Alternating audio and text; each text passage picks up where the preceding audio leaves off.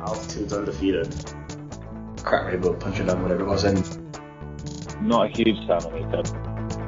I don't know where I was going. I looked like I was running and starting to talk to someone. I don't know what I was doing. I tell you what, Matt, we don't get much by you, that's for sure. Holding the high line with Rabbi and Red, talking the rapids and turning heads, with questions from you and analysis.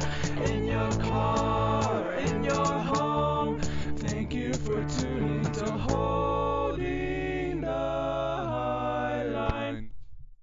Hallelujah, Rapids fans! You are listening to Holding the High Line with Rabbi and Red. My name is Matt Pollard, and it is Monday, July 10th, 2023. The USMNT won an ugly nail-biter in penalties against Canada to make the Gold Cup semifinals. Pour one out for Moist Bombito. Porrick Smith has been cooking up some good stuff in the first week of the transfer window. Mother Nature postponed another home game, or at least half of one. Well, the Colorado Rapids finally won a home game and inducted Drew Moor into the Gallery of Honor. Praise Rapid Man. Joining me now to keep calm and get fired up, Rabbi Mark Goodman. Yeah, how's it going? I saw on Twitter there was someone who, it was in my other new favorite place now that Twitter's sort of falling apart, which is Threads? Reddit. There was Reddit. someone who started a Reddit thread basically saying, like, hey, we need a new mascot. This Rapid Man guy is really weird and very off-putting, and, like, you would love the responses that got dropped in there, which was basically like, get out of here, noob, what are you talking about? But it was very enjoyable. I quite like that. How are you doing, Matthew? I'm good. I did my final big warm-up hike for getting ready for 14er season, Mark, so I might be cracking open that first proverbial beer on this weekend, or next weekend probably, so that's very exciting, and obviously it's been a crazy busy time. It was funny, Mark, on Saturday, I kept having to check my calendar because even though I was at a Rapids game and I did not go to work that day, I could not remember what day of the week it was. It was at this point where they've all blended together, and if I'm at Dick's Sporting Goods Park for a night game, it's not obvious to my brain if it is a Wednesday, a Saturday, or a national holiday. I look forward to that renormalizing after this week, where the Rapids will obviously play on Wednesday, their second half against Portland Timbers, and then play Houston, and then obviously we'll return to some semblance of normalcy in the next month. Sounds exciting. Sounds really good. I don't have anything nearly as exciting to report because mostly I work. But other than that, I just got back from Los Angeles. I had a nice time there. Mostly just seeing family. Did not get to go to the big Galaxy LA FC match because I was spending time with the fam. And you didn't want to take the entire night to get home out of the Rose Bowl? Right. Chicken tacos with my extended family for the first time in a year was better than watching a match between two teams I don't actually support, but would have been a lot of fun nonetheless. So, but I am still waiting to see the Galaxy at their stadium at some point in my life, which is super strange considering I'm a native Los Angelino who has been a soccer fan since the late 80s. So that's just how it is, man. We'll have to... Rabbi, did you ever go to an Aztecs game? No, they precede my existence, I believe. I mean, I think they went out of business in either 82 or 84. No, I went to an LA Lasers game, which is Wow. It has been mentioned on this podcast, I believe, before, but yeah, I think it was 1987 or 88. I saw the LA Lasers Major Indoor Soccer League, or maybe it was I think it was the Indoor Soccer League then. It wasn't called the Arena Soccer League. That's what they call it now. But yeah, and there's actually a couple of semi-famous names that I probably saw, but at the time I was 10 years old, so I wouldn't have known what the heck that was. Anyhow. One day, Rabbi, I will take you down to the Diggity, or as I remember, the Home Depot Center. I have been there a number of times, and I actually performed there for a high school marching band competition, Mark. So I have played, albeit not soccer, on the same pitch that David Beckham put his feet down on. If anything, I was there before David Beckham. Sousaphone. But in any case, Mark, we've got a lot of transfers to talk about, so why don't we start with the news of today, which is that the Colorado Rapids confirmed what had been much rumored by Vene Casagrande. I apologize if I'm mispronouncing your name, and then effectively confirmed over the weekend by Tom Bogert over at The Athletic, which is that the Rapids are signing Rafael Navajo, striker from Palmeiras, listed at 6 foot tall, 23 years old, 185 pounds, and then reportedly, and I have heard this as well, Mark, that it is a $500,000 loan fee, and that it is a 12-month loan, and there's an option to buy next summer for $4.5 million, so effectively the entire package to acquiring him, potentially $5 million USD. That nearly doubles the club record for a transfer fee set in February 2015 by Juan Ramirez at reportedly $2.7 million. Mark, the 3 YouTube highlight videos that I've seen of him that I included in the article on Burgundy Wave about this, I think he fits the mold. He's a fox in the box. He's pretty decent in the air. He's good from a technical skills standpoint. You haven't necessarily seen the physical presence in terms of him fending off or really being feisty with center backs in ways that Ibiaga and Darren Yapi went at it at times this past weekend. Is that a reflection of his skill set, or is that just not how Brazilian center backs tend to defend? I do not recall who am I thinking from? Thiago Silva getting super physical with Zlatan Ibrahimovic when they were both in the Premier League. But if you just look at his skill set and the highlights, which again are the highlights for a reason, this guy seems to fit the mold. And if they can get something out of this, this is a guy who absolutely could be a $5 million striker for the Rapids. He could finally fill that hole for DP, final third difference maker for the Rapids. And not also insignificantly, Mark, this could be an indication of financial intent from KSE, and finally end the Kevin Cabral up top experiment. It's exciting. It's too early to tell, though, of course, because I do think there are 2 challenges. I do think it's weird. It's being reported as a DP move, which assumes that his price is, Well, I think on transfer free alone, Mark, you'd have to be a DP. Unless you amortize it. Well, you couldn't amortize it alone. Wait, no, there's no transfer fee. Yeah, so it would have to be on salary. I apologize. Matt had a full thought. Let me finish. If it's a $500,000 loan fee, you're probably right in that it's a DP signing. But my point is this, Matt: it's a DP loan. That's very weird, right? How many other teams have gotten have gotten a loan and had it be a DP at the same time? I'm not sure that that's ever happened? The Colorado Rapids with Eunice Nomley. Right. That was a loan? That was a loan. That was the 2-year... Yeah, that was a loan with an option to buy. So, so that's weird, right? It basically says... And I think the other thing is, Lucas Esteves and now Marco Ilic. The Rapids keep getting into the situation where they loan with a price to buy, and then they don't. Then they try to renegotiate the price to buy, and I'm starting to get uncomfortable with that being our MO. That it's like a repeating kind of trend with us. Because to me, it feels like we're cheap, right? It feels like we're gonna try this, and we're gonna lock it in on a price where if the guy overperforms expectation, we'll look like geniuses because we locked in a low price, and if he underperforms expectation, we let him go. Now, the problem with that is if a guy underperforms expectation, let's take Marco Ilic for an example. We could make the argument that Marco Ilic underperformed expectation, but he only got 3 starts. So, what expectations did we have for him in 3 starts? You can't really know anything about a player in 3 starts. So what we did was we took him on for 6 months. We didn't really use him. He played 3 matches. He wasn't spectacular, and we sent him home. So I just don't like this trend for the Rapids of loan deals that have a clause a buy-on clause at the end. I like them as an idea, I suppose, except we use them all the time now, and now we're using them for a DP. So that's thing 1. Thing 2, which is probably more important, is the Rapids have a DP. He's a striker. He's from Brazil. He's 23 years old. He ticks all the boxes that a Colorado Rapids fan would want him to tick, which is He's youngish. He's promising. He's from a well-respected league. He's the right position for what we need.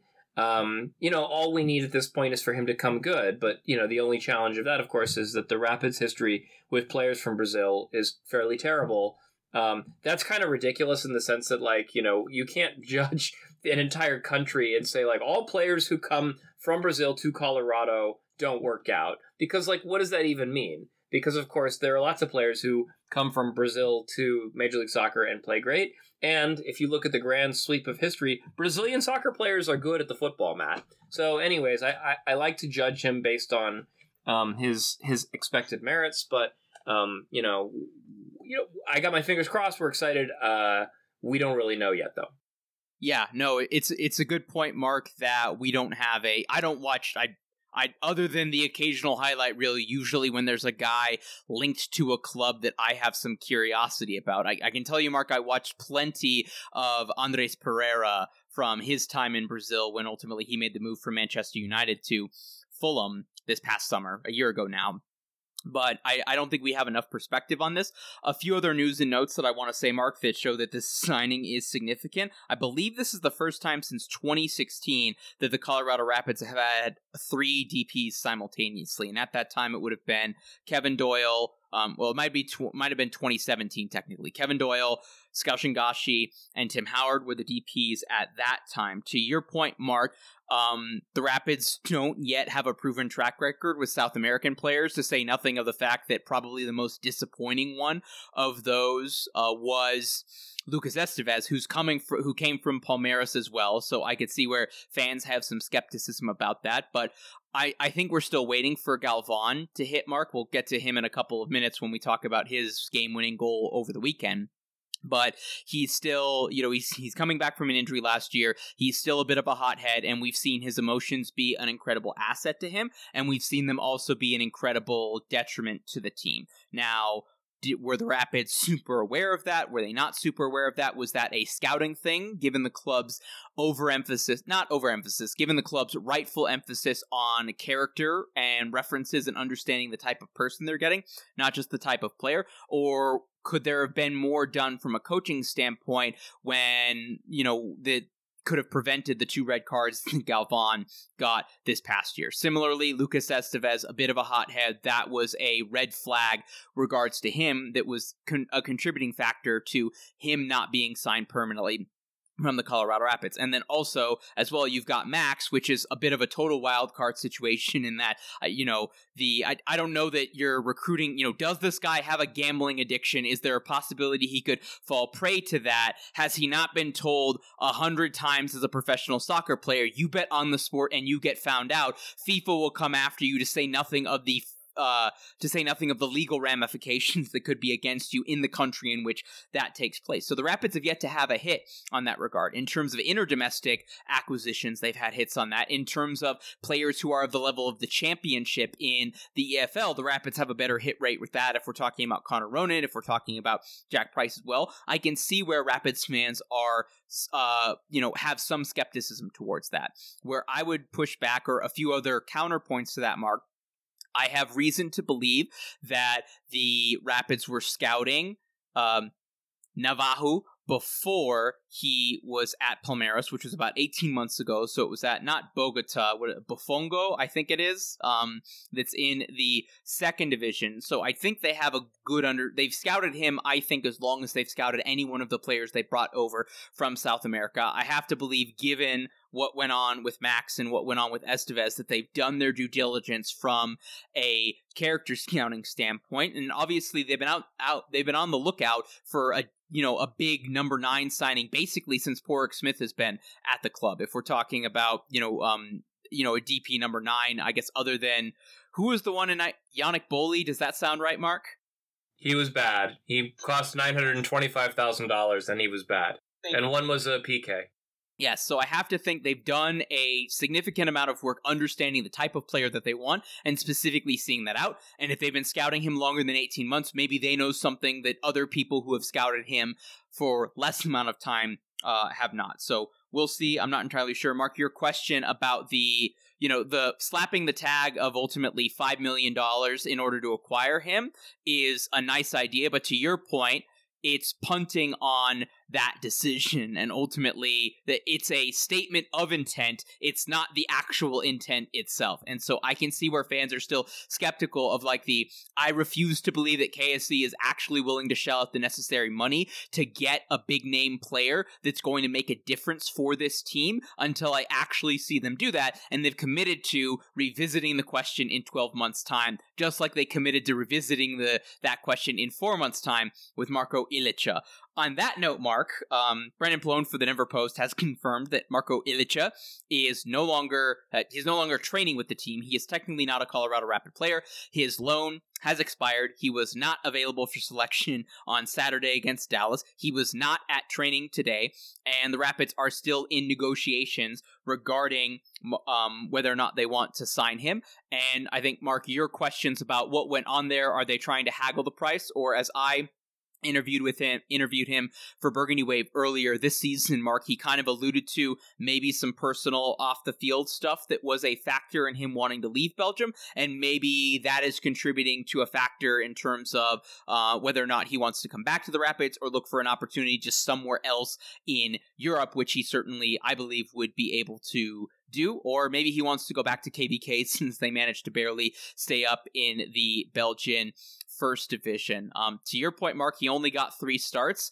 I kind of question at this point. I feel like if he was so much better than William Yarbrough, he would have gotten more playing time than he did. I have said, Mark, that I am increasingly doubtful of Ali Larraz and of Sebastian Anderson and maybe some of the other young center backs, because if Abubakar Keita and Mike Edwards were consistently better than Lawless Abubakar and Danny Wilson in training, they would have gotten more minutes this time. And if Marko Ilića was 1% better than William Yarbrough from the first day that he got here, I think he would have gotten more than 3 MLS starts. I can see where the Rapids see a lot more potential than him. He's younger. Yarbrough, we know, is only going to deteriorate from an age standpoint. They've got 2 young goalkeepers they could give an opportunity to.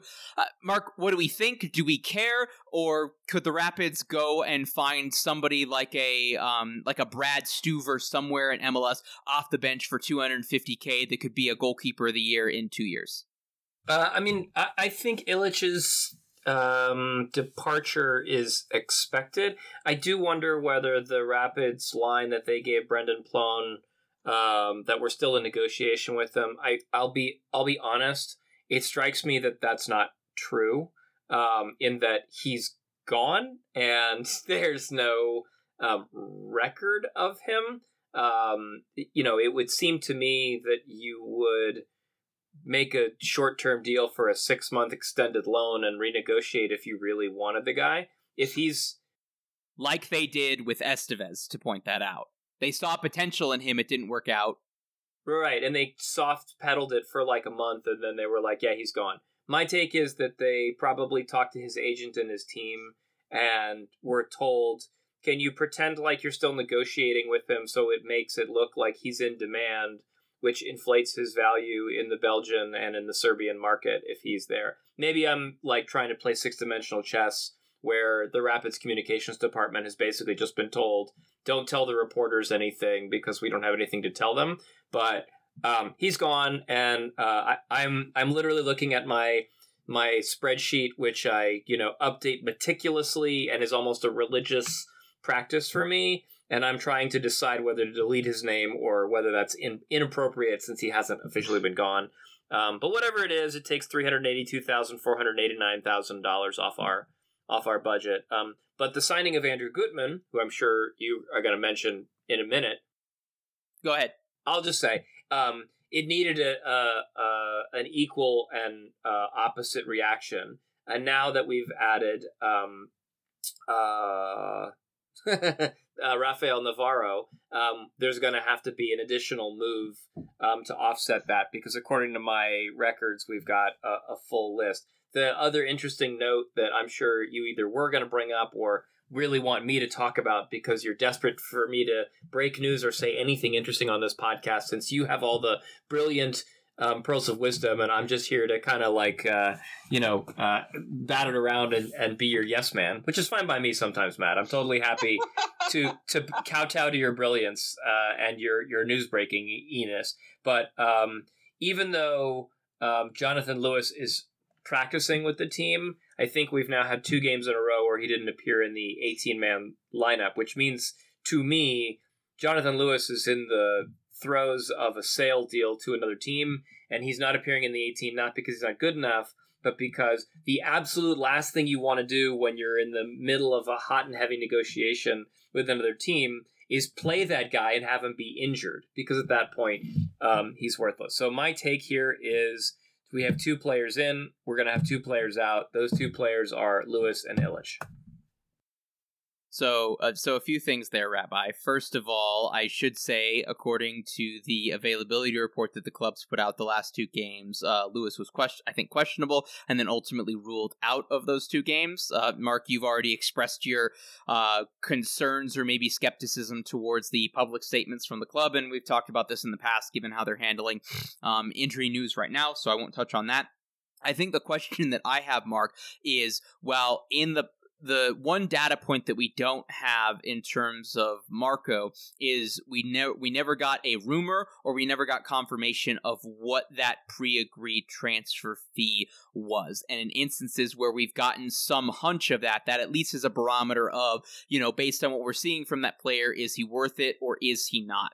And so I have to then wonder, the Rapids did a bunch of research on Marko Ilić. Maybe they thought, okay, let's negotiate what we think or what we think KVK thinks that he is worth, and then you see him for a couple of months, and then maybe there's some gamesmanship going in that. Chris Sharpie has obviously had a very close look at him for several months as well. Robin Fraser has got to see him in a couple games as well, and so maybe they're reevaluating what they think that fee is, and so maybe in that regard, with that new information, they actually think he's worth less than what that fee is, and then maybe they're actually truly trying to haggle. And given the Rapids right now budget, pending a tentative check for $4.5 million next summer for Rafael Navarro, Rabbi.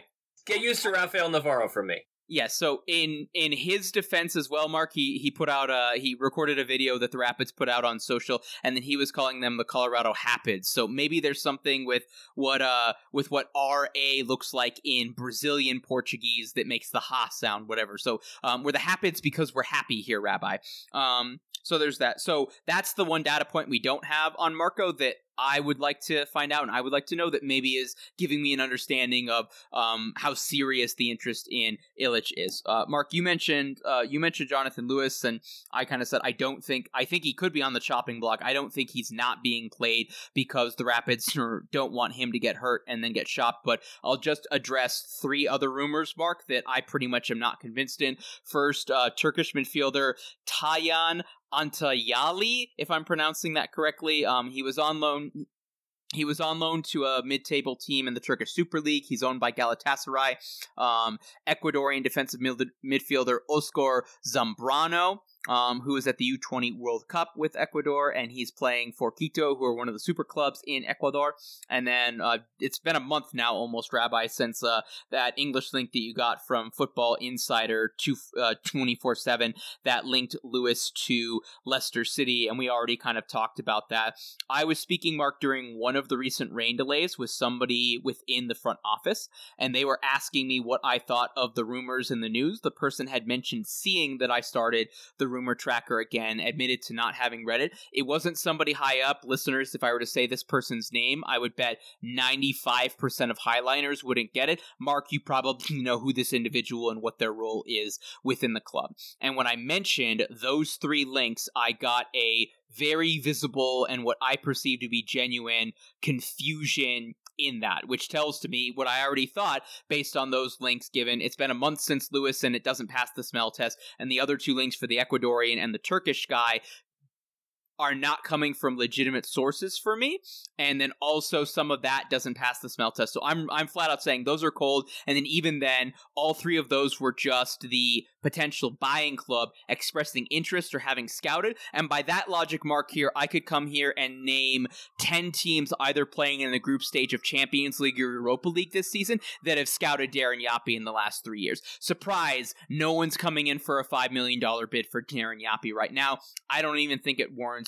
Nobody's really excited about a goal-scoring striker who's 18 years old who hasn't scored any goals. Like, it's ridiculous because I think we all see him as very physically talented and potentially technically gifted, but nobody's going to pay for a goal scorer who hasn't scored any goals. That's just how it is. Yes, absolutely. And so I do want to, we did talk about Daniel Chacon, Mark, but I did hear from a club source, again, during one of the rain delays as well, so he's been dealing with an injury. He'd been out, I think, almost 2 months. I'd have to go back and look at the calendar, but he played a bunch of games in April, and then he started missing time, and he hadn't really been in training until really the last, 10 days, 2 weeks, probably, at time of recording. It was not a serious injury, Mark. The Rapids 2 availability reports, which is still giving injury specifics, listed it as a right knee injury.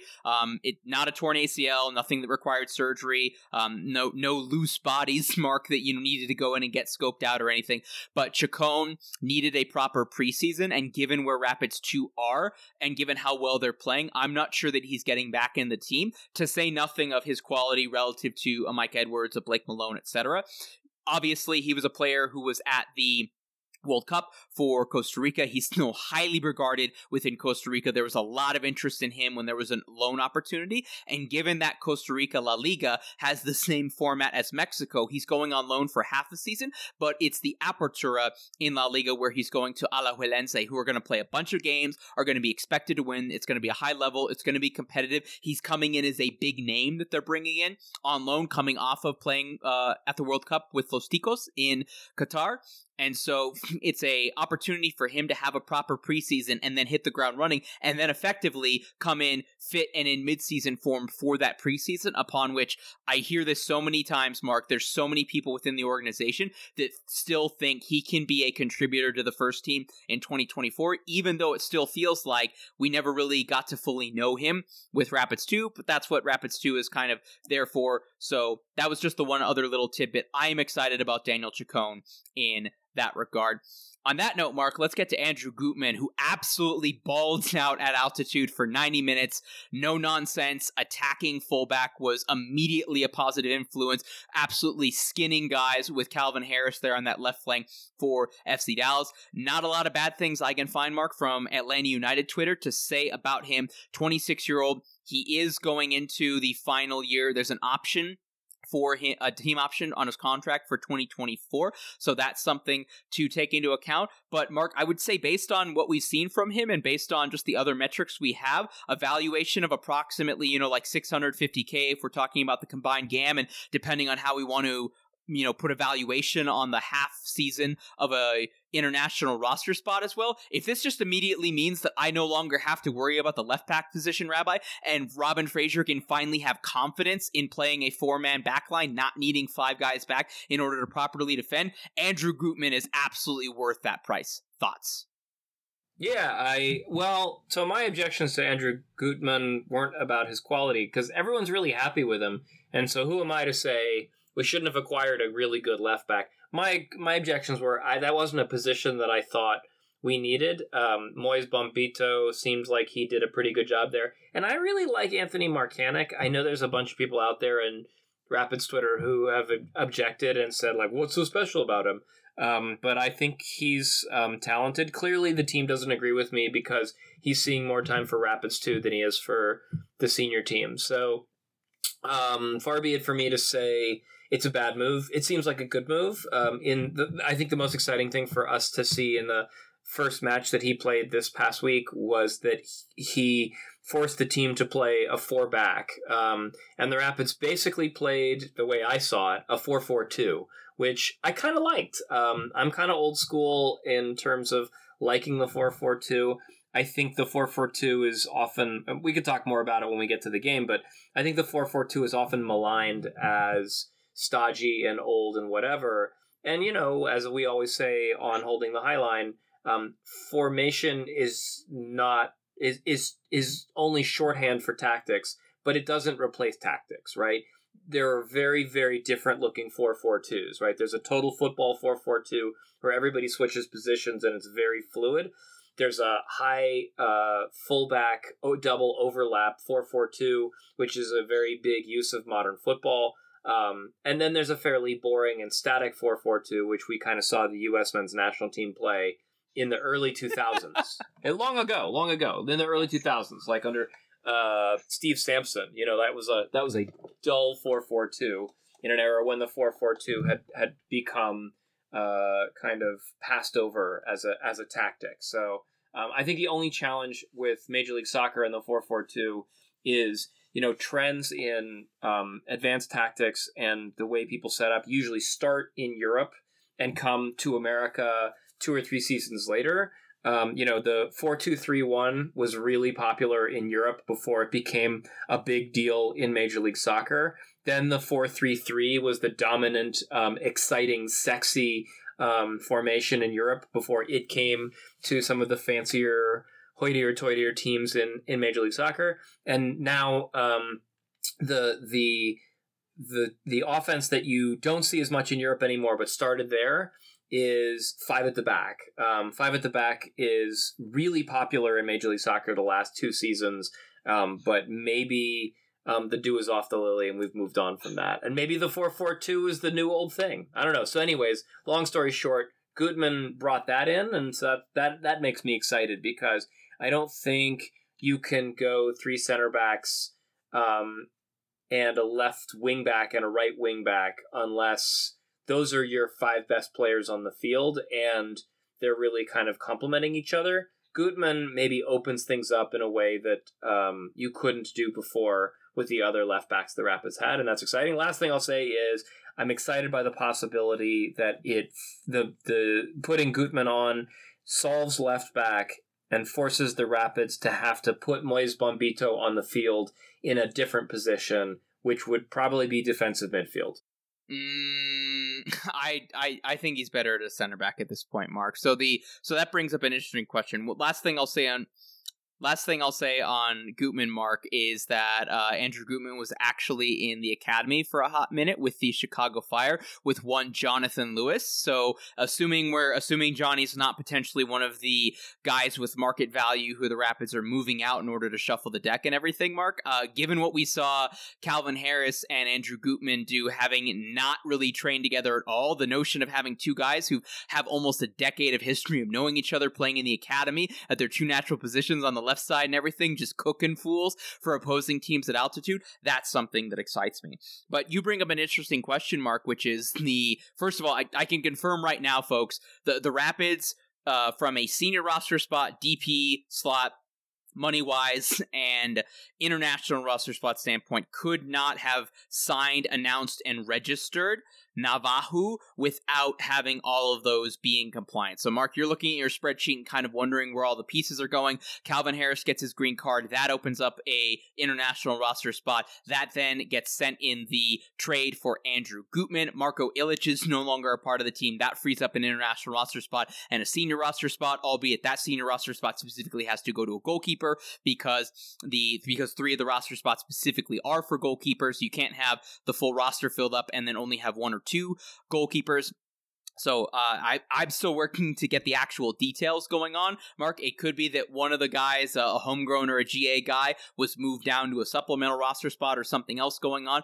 But it brings up a good question, Rabbi, which is if the Rapids are going out for a midfielder or for a winger, or if they're, regardless of if they're signing another goalkeeper, international or otherwise, either from senior roster spots, overall roster spots, or international roster slots, somebody has to be going out. And so I think we need to prepare ourselves, Mark, that there's going to be at least 1 or 2 exits going on in this window. If Andrew Gutman is worth roughly $650K in total assets in MLS, Mark, I'm not sure Lawless and Danny right now individually are worth more than 400. I could see a team taking a flyer on them potentially. There's Danny Leyva, who right now there's an option for either team to end the loan from Seattle Sounders to Colorado Rapids. I feel like if he was super unhappy with his situation, at time of recording, we're almost a week into the transfer window being open. I feel like he would have told his agent, they would have told the clubs, and I think the way that Seattle and Colorado operate, they would have respected that. I feel like if Seattle immediately wanted him back, they would have called him back by now. And so I think at this point, it's a question of either to make space for someone else who, again, is going to be more permanent on the team, that would be something to open up, or just to make space for someone else to move around within the roster. I think that is more of a significant factor right now if the Rapids are trying to make one other big splash than simply, is Danny Leyva not bad enough to where what he brings is different enough and the Rapids need help at midfield because they have so many injuries and because Jack Price isn't there, that let's have him hang around, and if we punt on this season, who cares? So that's the only other thought that I had on Danny Leyva. But Rabbi, you mentioned Jonathan Lewis. I think a veteran center back could potentially be on the way out. I look at a Michael Barrios or Brian Acosta, who are in the final guaranteed years of their deal, and if they're coming off the bench for a team that's looking to try and win something, I think that could be a flyer worth, a rental flyer worth taking consideration on. Mark, any other players that you think we could seriously be seeing depart the Rapids this window? Yeah, I mean, I think I tweeted about it the other day, which is kind of the bottom end of the roster, the guys who are like least useful on the roster, who the way it works is you either trade assets that have value that you can get something for, or you ditch players who have no value and you can't do anything about. You eat the money. Yeah, I think Rapids fans are often saying, like, oh, we should sell Steven Beitashour for $1 million. And it's like, guys, that's not how it works. Like, nobody wants Steven Beitashour for $1 million. Steven Beitashour is a possible casualty. Now, the Rapids are pretty good. Are a good team. They tend not to cut players. Like, you really have to be, I mean, the most notable cut of all time was Shkel Zangashi, and having spoken to sources inside the club, they very much believe that he did not have the heart or the desire to be there. Like, he was, borderline, like, faking injuries, and just not performing at all. And they just couldn't get him on the field. And at that point, it was a foregone conclusion. So that's not Steven Beitashour. Beitashour works hard. He's a good guy. He's a good guy for the locker room. But if you need the roster spot, and you want to get other guys in there, that would be a good thing. Max Alves would be a good one, although he's got the innocent until proven guilty issue that, realistically, if they released him, it would possibly be against the rules. They definitely still have to pay him unless they have some sort of magical insurance clause. And I think, when you release players who are under investigation but haven't actually been found guilty of anything, it's probably an MLSPA Players Association violation. It's probably, not allowed. So that'd be a player that I'd want to get rid of, but we're probably not gonna get rid of. And I guess the last player out of here that I think the team could kind of move along, and this really has more to do with thinking about rebuilding, is Sam Nicholson. Sam, who is a phenomenal player, an energetic player, an exciting player, but I think that means he has value, and he has value with a potential playoff team, right? Sam Nicholson is a solid mid-table team's ideal 75th minute replacement at wingback or winger. Like, he's got a tireless work ethic. You could put him at multiple positions and he'll do a good thing. He inverts really nicely. It'd be a shame to lose him because he's so much fun, but like, I could see a team like Portland or Philadelphia, a team like NYCFC or Red Bull, Nashville, Cincinnati. All those teams could use a guy like Sam Nicholson in their roster. Mid-level teams that really need that extra guy with MLS experience to put them over the top. So those are my three guys that if I were the general manager of the Rapids, I would make a move for. And mostly from Sam, all you want to get is a bunch of GAM or TAM that you can use for 2024, because let's face it, 2023 is over. You've got to start making moves for next year. Yeah, I'm not sure any of the players we've mentioned, Mark. If Andrew Gutman's market value is 650, 750-ish K, I'm not sure any of the guys we've mentioned are worth more than $500,000 individually. I think if you're talking about, a Michael Barrios who's out of contract as well, I mean, 250K. I mean, at what point is the real value from a Rapids perspective simply opening up that roster spot and then getting all of that money for a depreciating asset off your books so that you don't have to make a decision about him in the offseason. Another thing that I just realized off the top of my head, Mark, is technically Jack Price and Diego Rubio are in the final guaranteed years of their current deals. Both have team options for 2024. Price also has an option for 2025 off the top of my head. The one thing you didn't mention, Mark, that the Rapids could do if they really wanted to cut bait from Max completely is that they do have their no conditions, once a during the season buyout. So if the Rapids just simply pay out Max's full salary and everything, they can execute that and then just completely rip up the contract. They did that with Skel Shingashi like right before the season started. So that's an option, but I don't think that they do that.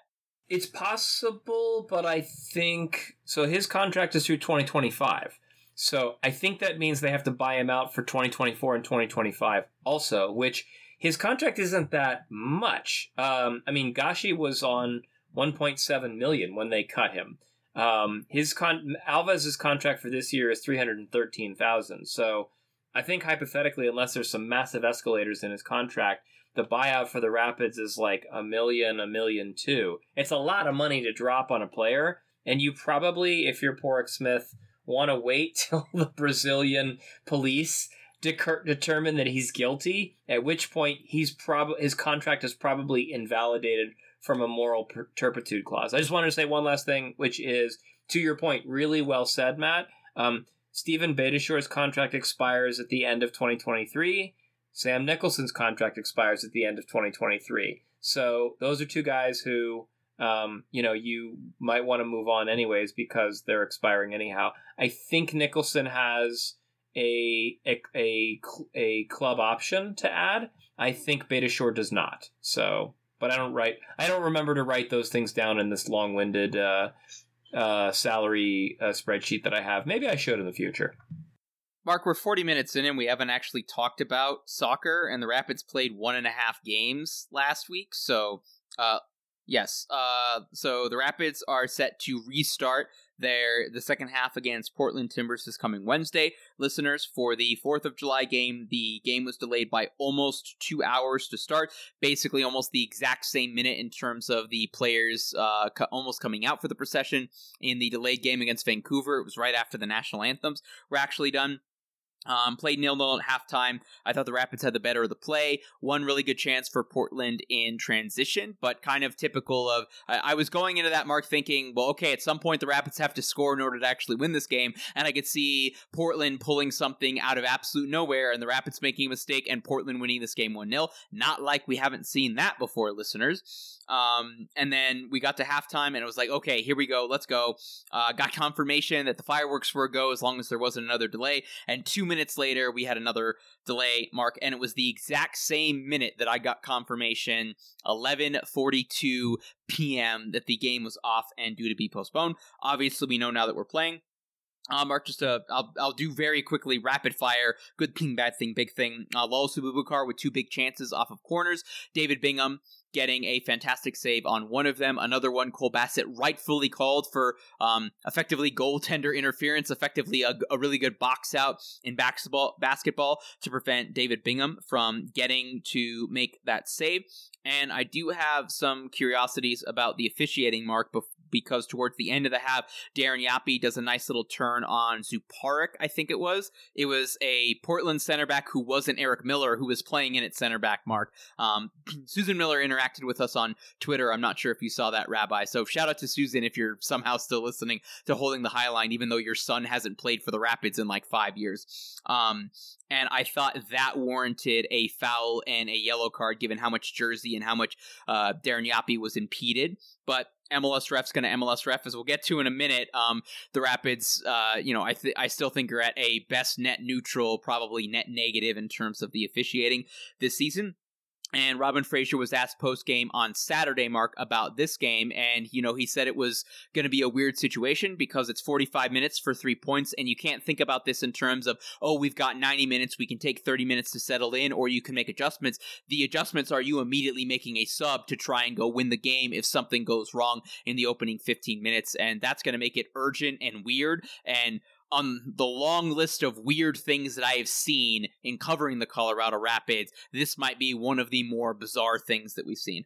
Mark, anything you want to say about the first half against Portland or previewing Portland restarting on Wednesday? I don't know why I don't really remember it, but I just don't remember much happening. I mean, am I wrong about that? Like, you quoted some of the things, and like I just don't have a memory of it. I mean, I watched it, but maybe it was boring, and I was hoping that I was kind of mentally fast forwarding through the game, going like, all right, we're gonna get to the second half and something interesting gonna happen, and then it started to rain, and I went, all right, we're going to bed. And that was that.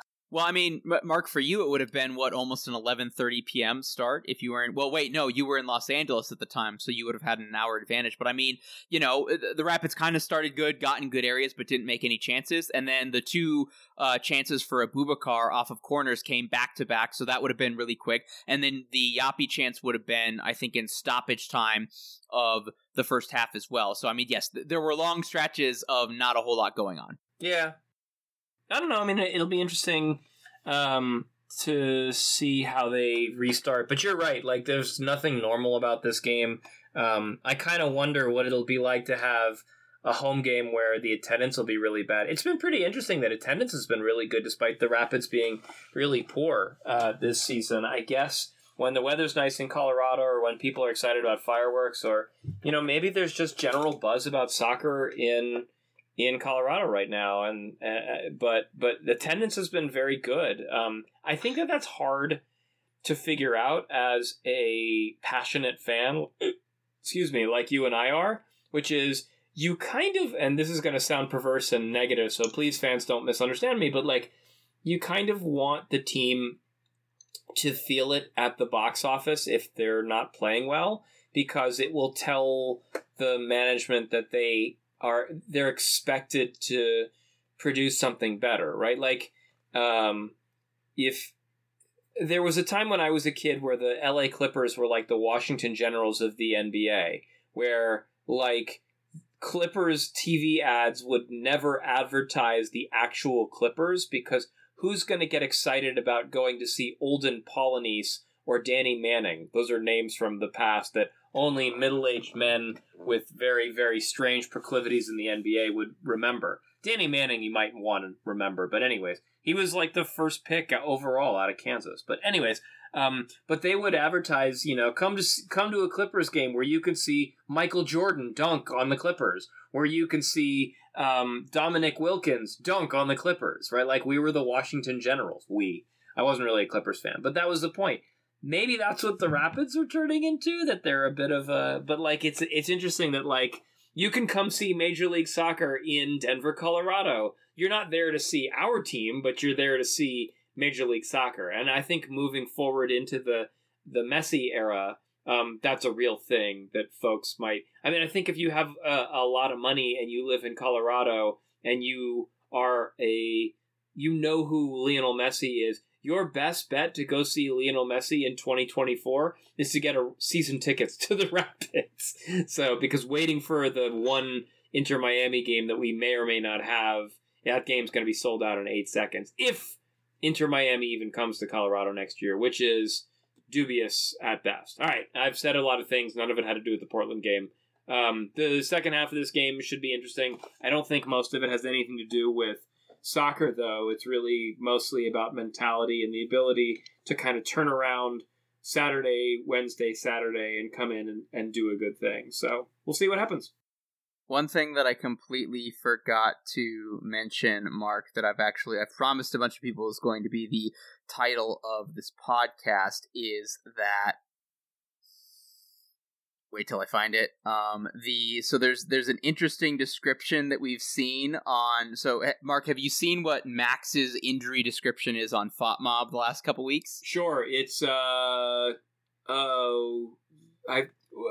physical. What was it? Physical inability, something like that. What was it? Physical discomfort. Physical discomfort. The way that the Rapids have been describing him on the player availability report is removed from team activities, and so I can't think of like a weirder in terms of like how I feel. I was describing this to someone at training today, Mark. Like I feel like the waiting, having played half a game and then thinking about that in terms of Portland, it's like we're in this weird Portland Timbers halftime twilight zone almost, and that is causing me physical discomfort. It's like there's a British comedian who, for his Netflix special, he talks about the period of the holidays, and you might not be able to relate to this, Mark, as a Jew, but as someone who grew up in a Christian household, the time between Christmas and New Year's Day or New Year's Eve is just like one big blur where you don't know what day of the week it is. You don't know what day in the calendar day it is. It's just this weird middle ground. And I feel like we have just been in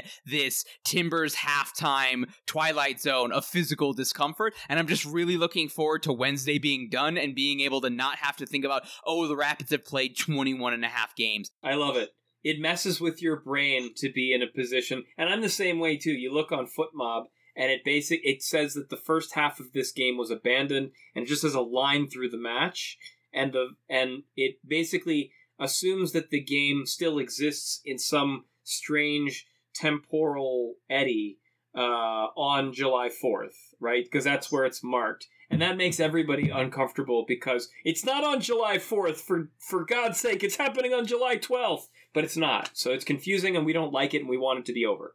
Mark, we didn't do a prediction. What do you got in this, 45 minutes for 3 points on Wednesday? God, it's really interesting. I mean, both teams, it's interesting to how do you mentally prep for the game? Because you either tell the team, go all out, play like you're going for a goal extra hard the whole thing, or you say button up and just play for the draw, I don't think the Rapids can afford to play for draws at all, but I also don't think realistically any of the season matters, and I think Robin probably knows that we're shifting towards building for 2024. So I think it's button up and it'll end in a 0-0 draw, or worst case scenario, Portland knows the Rapids are going to button up and they're going to go for the points and they'll get them. And it'll end 1-0. So I'm gonna bet 0-0 draw, but I'm not totally opposed to the idea of a 1-0 Portland win.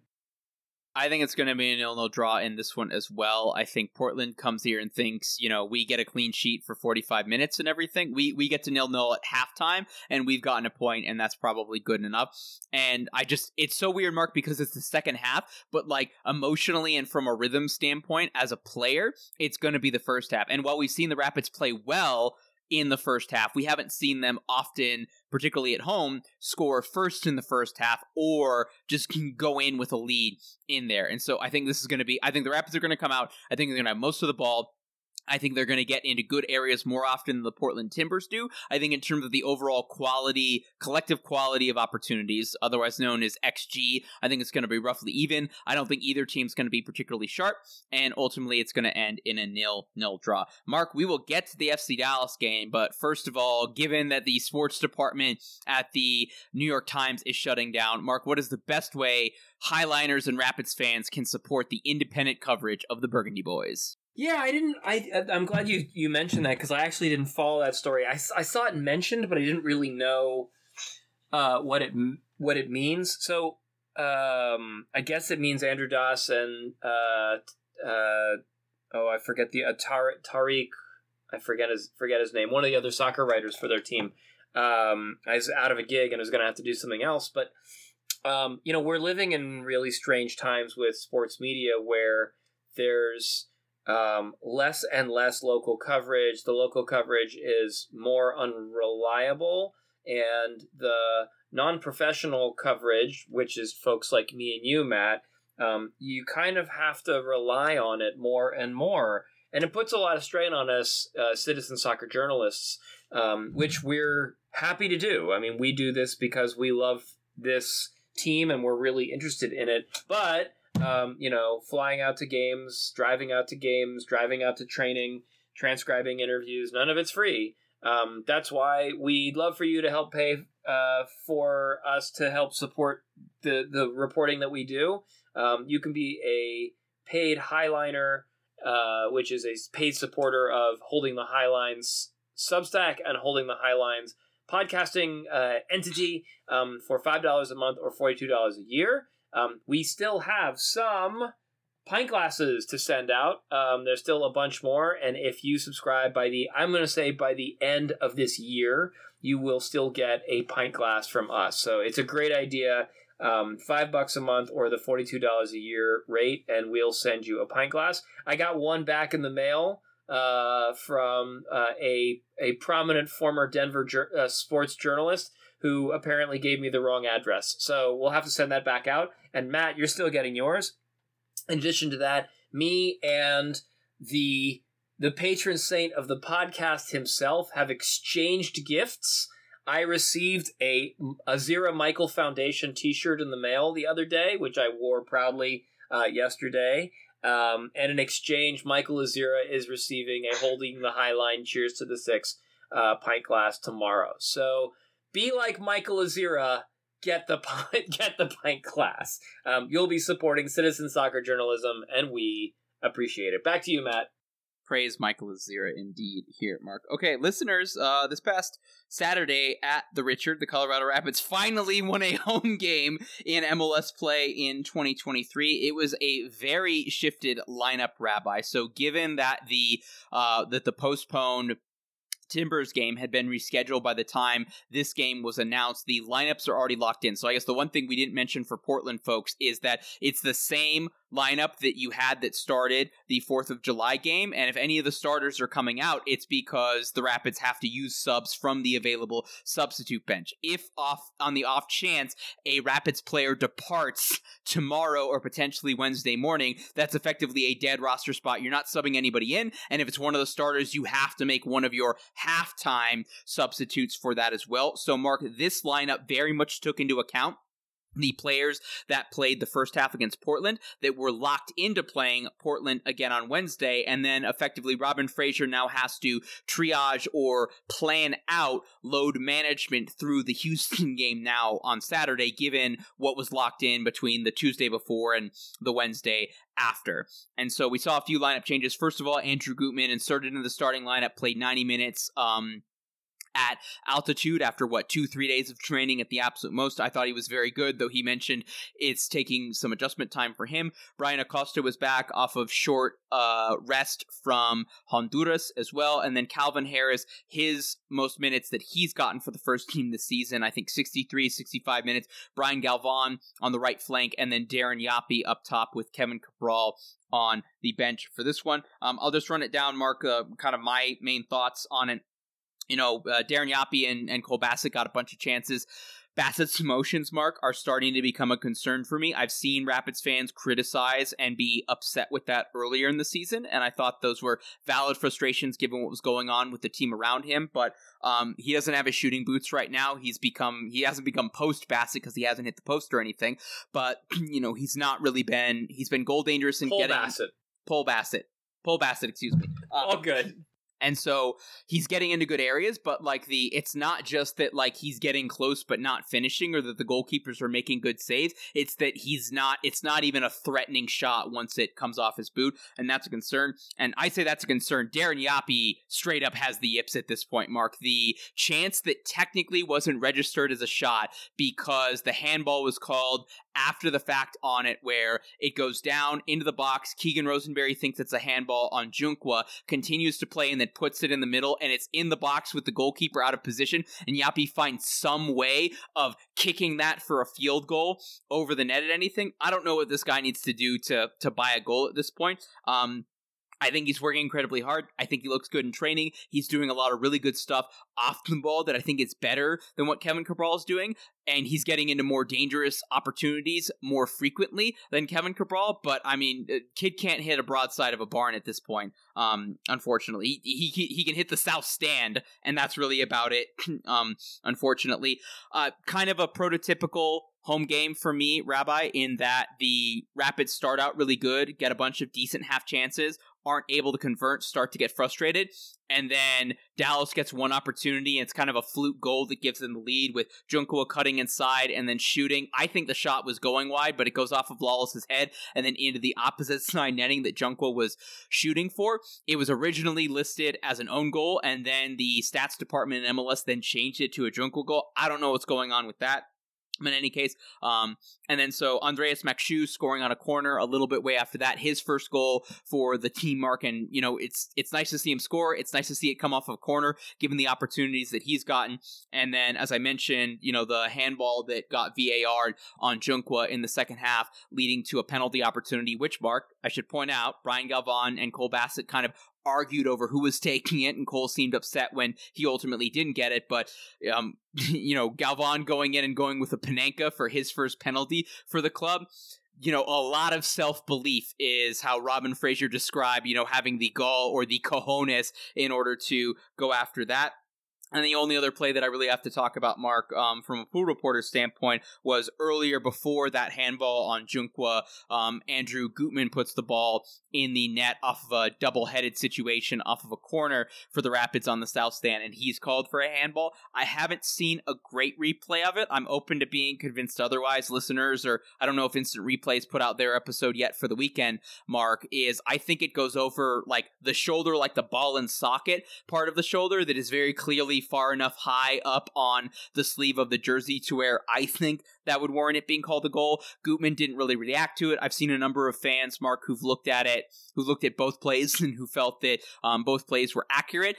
Two kind of 50-50 closest calls. The Rapids don't get one. The Rapids get one. It leads to a win.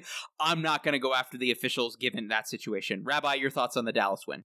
I thought it was great. I thought the team looked energetic and upbeat. They were kind of rushing around everywhere. I like the lineup that they went with in this match. It's either a 4-2-3-1 or a 4-4-2, depending on whether it's in attack or defense and kind of like where they are on the field. But I thought the Max Shu goal was fantastic. He just really rose up and hit that sucker really well. It was, the commentator noted that he jumped like a salmon. Someone else on Twitter noted that it seems like some of the Apple MLS commentators seem to regard all leaping players in the box with the diminutive of they look like a salmon. But I thought it was fun that we now have a Scottish salmon and a Danish salmon. So we are the Colorado Rapids. We're bad at soccer, but we're good on a bagel. So take that and put that on a t-shirt, Matt. I like that one very much. By the way, handling care note on the pint glasses.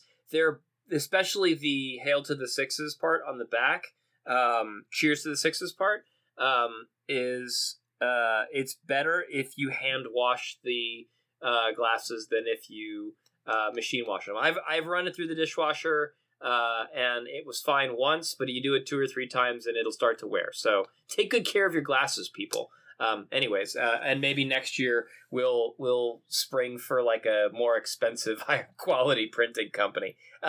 Point being, I thought this game looked good. The one thing that was interesting and notable was that there were a lot of fouls. The Rapids didn't foul a lot. I believe Dallas and Colorado both had no, I take that back. The Rapids did foul a lot. They had 21 fouls to Dallas's 11. They had 5 yellow cards. They never really, walked that line of like throwing up a potential red. Speaking of Brian Galvan, I did my mid-season grades last week for the Substack. You'll want to read that article if you haven't already. Although, in the looking back after a win, it'll look really cruel. But you have to remember this is only the team's 3rd win in 20 matches. So it's the team's been overwhelmingly bad, but they looked pretty good in this match. The other thing I wanted to note was like my favorite moment of the game is a strange one. Michael Barrios got a yellow card in the 83rd minute, and it was basically Dallas had a breakaway, and their player had 5 feet on Barrios. Barrios ran him down, and rather than make a play for the ball, which he probably couldn't do, the player had a fairly dangerous break, and Barrios did what a smart player does, which is grab at the jersey, grab at his arm, draw the tactical foul, stop the play. And to me, it was really enjoyable because it was a veteran player making a move to preserve a win in the late stages of a game, which, when's the last time we said that about anybody on the Rapids? They haven't been preserving anything this season, let alone being in a position to win a game. So it was really, really great all around. And I think, like you said, Matt, I don't want I just want to reiterate what you said about Galvan and the Panenka. Like, who Panenkas when your team is in dead last and you haven't scored a goal in 2 years? Brian Galvan, that's who. It was just the giant cojones move of the season, and between that and Barrios, those were probably the two most enjoyable ones. But everybody else, played a good game. There's a lot of good defending, a lot of good tackles. This team was there all over the place, and they walked that line between, fouling, but most of the fouls were just about playing aggressive, and it was really good to see the team play aggressive but clean, string passes together, attack well, and it all came together and they won a game. So I think they could do that a couple more times this season. Can they do it 9 times, 10 times and make the playoffs? No, but they could do it 4 times, and that would be a great finish to the season. Two things I can't emphasize this enough, listeners. The Colorado Rapids won a home game. There should have been so much relief and joy that happened. Mark, I've heard some criticism from fans that the club is not playing Mountain Road, Country Road before the start of the game, and they played it after the game. So I'm kind of wondering, did they secretly be like, oh, we'll play this after home wins, so it'll be special, and then when we don't win a bunch of home games, then it'll just be really sad. So there's that. To your point, Rabbi, quote retweet, Galvan was all sauce, all sizzle, all techers in this game as well, and he was feeding off of the crowd, reacting to it almost like a WWE, not heel, whatever the good guy word is for that, and he was feeding off of it, and that's where, again, to our point of how we've talked about emotions have been a negative for so many Rapids players. When it's good, it's fantastic, and when it's bad, it's rage quit red cards that just set your team up to lose, and so hopefully this is something that, is going to help out Brian Galvan from a confidence standpoint, and if the crowd keeps reacting to that, he's going to keep doing it and making defenders look silly and set the team up to really do good things on the ball as well, in ways that I'd argue, Mark, the Rapids haven't really done a whole lot of.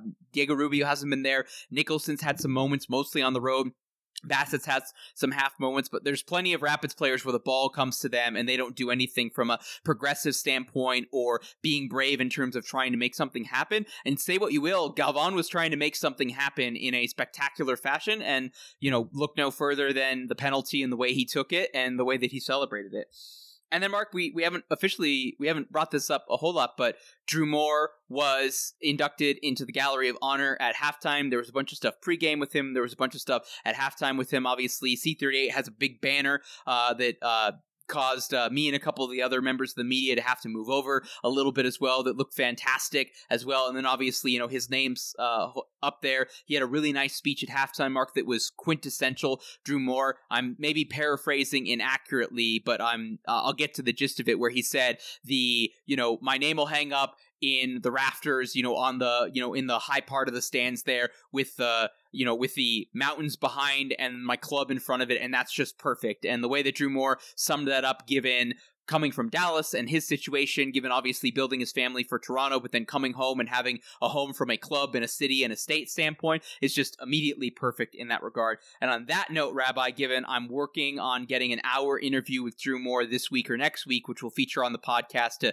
give him his proper testimonial from a podcast standpoint, Mark, we currently in the HTHL All Highline team have inducted Michael Azira, Pablo Mastroeni, and Marcelo Balboa. Rabbi, I would like to vote to unanimously include Drew Moor into the All Highline team. So moved. Absolutely. I would also want to put, because I personally believe, I don't think you mentioned it because I wasn't paying that close attention, Sam Cronin in there too, because anywhere Michael goes, Sam's got to be right next to him, making the tackle or cutting off the pass. We'll make him the winter inductee, Mark, since we do this once every 6 months as well. I don't want to. We should give Sam Cronin his flowers. We should probably try and get a hold of him to get him on the podcast. But I don't want Sam should have his moment. That is not him riding on the coattails of Drew Moor simply because we're hyping up Michael Azira even more, because that's what we do here at HTHL. Listeners, after the Rapids play their second half against Portland this coming Saturday, the 14th, 15th of July, the Colorado Rapids will be taking on Houston Dynamo for the first time this season. PID still in last in the Western Conference, 14th on 17 points off of 21 games played. All of this is at time of recording, listeners. These numbers will change by the time the Rapids finish their game against Portland, assuming it isn't rained out because of hail and lightning. So at currently 3 wins, 10 losses, 8 draws, goal difference of -14, and at DSG at present, they are 1-4-5. Houston coming in 8th in the Western Conference, 28 points off of 21 games played. They have a record of 8-9-4 and a goal difference of -2. But Mark, this is a team of where are they playing physically? They have a great record at home, but on the road this season, they are just 1-8-2. Hector Herrera, Ache, has been absolutely fantastic for the Orange Dynamo this season, Mark. He looks revitalized. He's doing great stuff in the midfield. He's doing great things that obviously he was able to do in Europe. Great things that El Tri fans will remember about what he was able to do as well. Should be pointed out, Houston is playing midweek at home against Minnesota United as well, listeners. So do they have any injuries? Do they get a big win? Does first-year head coach Ben Olsen think about this game differently given what they have going on midweek as well? But Mark, I look at this is kind of it's a bit of a retread lineup and in a good way. I look at Daniel Saras, who I always thought was underrated with the LA Galaxy, who's been decent with the Houston Dynamo. They've got Steve Clark, who is an absolute meme and an agent of chaos more than he is a goalkeeper in MLS as well. Corey Baird, who we've seen kind of bounce around, but you put him in a good situation with good players around him, he'll get you his numbers and not really a whole lot else. And then Artur has been the main holding midfielder, formerly of the Columbus Crew, who's then enabled Hector Herrera to do a lot of things just like Artur would have done with Darlington Nagbe up in Columbus. And then they've got a couple forwards, Mark, nobody who I'm super scared of in that there's not one guy doing everything. It should be pointed out, Mark, that Coco Carrasquilla has not played a whole lot this season. I think he's had an injury recently, and I always remember him playing very well and giving the Rapids trouble in midfield. So the Rapids maybe don't have to deal with Coco, but they do have to deal with Ache. Rabbi, your thoughts on the Orange? Amin Basse has 8 goals. He's 25-year-old out of France. So that's way more than anyone on the Colorado Rapids. Another notable thing that I thought was kind of amusing, although depressing, about the Rapids acquisition of Andrew Gutman is Gutman immediately became the team's leading goal scorer, which is weird because he's a left back, and also weird because he's never scored a goal for the Rapids. He has 3 goals for another team, and nobody on the Rapids has more than 2 goals. So that's a weird little thing, but Bassi is pretty good, and he's been finishing things off and getting a bunch of goals of late. The other interesting thing about Houston is that they're, especially of late, super streaky. They have 3 games winless, including a bludgeoning at the hands of fellow Texas team Austin, 3-0 on the road in Austin. But they're super streaky. They had a 4-0 win against LAFC and a 4-1 win against San Jose in a 4-game win streak, which preceded their 3-game skid. And then earlier than that, in their 2-game skid that preceded the 4-game win streak, they had a 6-2 loss to Vancouver, which I watched and was bonker balls, just absolutely chaos. Vancouver, I think, had like 2 expected goals, but got 6 goals out of that. And then 2 games before that, they were on the end of another 4-0 game in which they beat Minnesota. So I don't have to be an expert to know that they're in the process of typically being in games with 3 or more goals scored, and sometimes 4 or 5 or 6 total goals scored. So if you're a betting man, and the under is the over under for goals in this game is like 2 or 2.5. Bet the over. But the other interesting thing is just that like they seem to open themselves up. They're just not interested in playing a buttoned up, slow kind of game, and I would assume that has mostly to do with Hector Herrera being told like, yeah, we know you've been asked to be a defensive player in Mexico, but, this is your opportunity to ball out and be a 10. So go do that, right? I think that's a little bit of it. I think they also play their fullbacks high. But I can't really tell you. I've only watched, I think, 2 or 3 Houston games this year. And they've just been, wide open, kind of like very, I wouldn't say tiki-taka, but they like to move the ball. They like to move the ball in mostly short passes, and they like to move the ball quickly. So, and I think they like to put numbers forward. They do press a fair amount as well. So they're a high-tempo team, which is interesting because I think the Houston of old, you wouldn't say that about them. Like 2 or 3 years ago, Houston would kind of roll out, and they would mostly play. They played a lot of wide. They played a lot of 4-3-3. Last year they wanted Fafa Picault to do a lot of things. They had Romel Kyoto a couple years ago, rolling things out and attacking from wide, and they were big on winger play.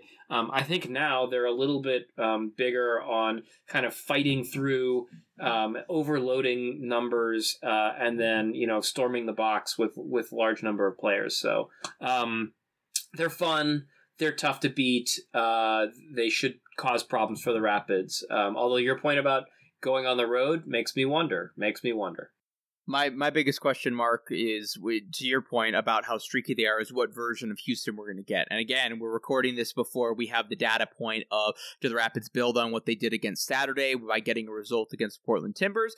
Does Houston come out and then absolutely look horrible in their midweek game against Minnesota, who just got shellacked by Austin, Mark? Or do they dominate Austin, get a result in that one, and then Ben Olsen thinks in typical MLS 2.0 head coaching approach of, okay, double game week, win our home game, let's go on the road, try and nick a goal, and if it's 0-0, fine, and if we have a bad performance and lose 1-0, move on to the next one. In that regard, Mark, I'm going to say, based on my presumptions, that I think Houston gets a win on Wednesday against Minnesota, and as I already predicted, I don't think the Rapids beat Portland on this one. I think I think potentially, especially if Navajo is available, though I'm not sure, TBD on that.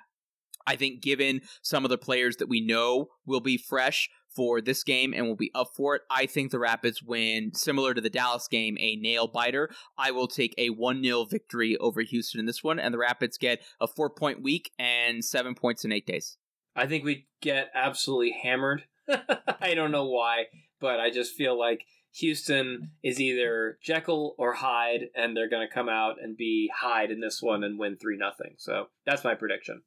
Oof. All right. Well, Mark, we have covered so many things in an hour and 17 minutes. This was blazing through all of the topics because so much happened last week. So much happened since we recorded literally a week ago this time, which is absolutely crazy and fantastic. So let's get out of here. Listeners, you can follow us. For now, we're still on Twitter. I'm exploring Threads. We will let you know if and when individually and collectively we are on Threads. But for now, on the Bird app, at @soccer_rabbi, at LWS Matt Pollard, at Rapids96 podcast. Check out all of our written work on the Rapids for me at burgundywave.com, and then for Mark and occasionally me, holdingthehighline.substack.com. You can view us in web format there. You can subscribe to us via email there, and it's also where you can go to give us the money for the paywall stuff, and then also the merch that Mark mentioned earlier with the Cheers to the Sixes pint glasses. Email us in long form at Rapids96podcast, or if you want to send us a question via Twitter, you can use the hashtag AskHTHL. And if I haven't looked at Threads enough to know if Threads has hashtags or not, Mark, but if they do, use hashtag HTHL, and then when we get on Threads, we'll get to you there. Listeners, we'll see you next week after hopefully 2 results for the Burgundy Bulls. Peace. Physical discomfort.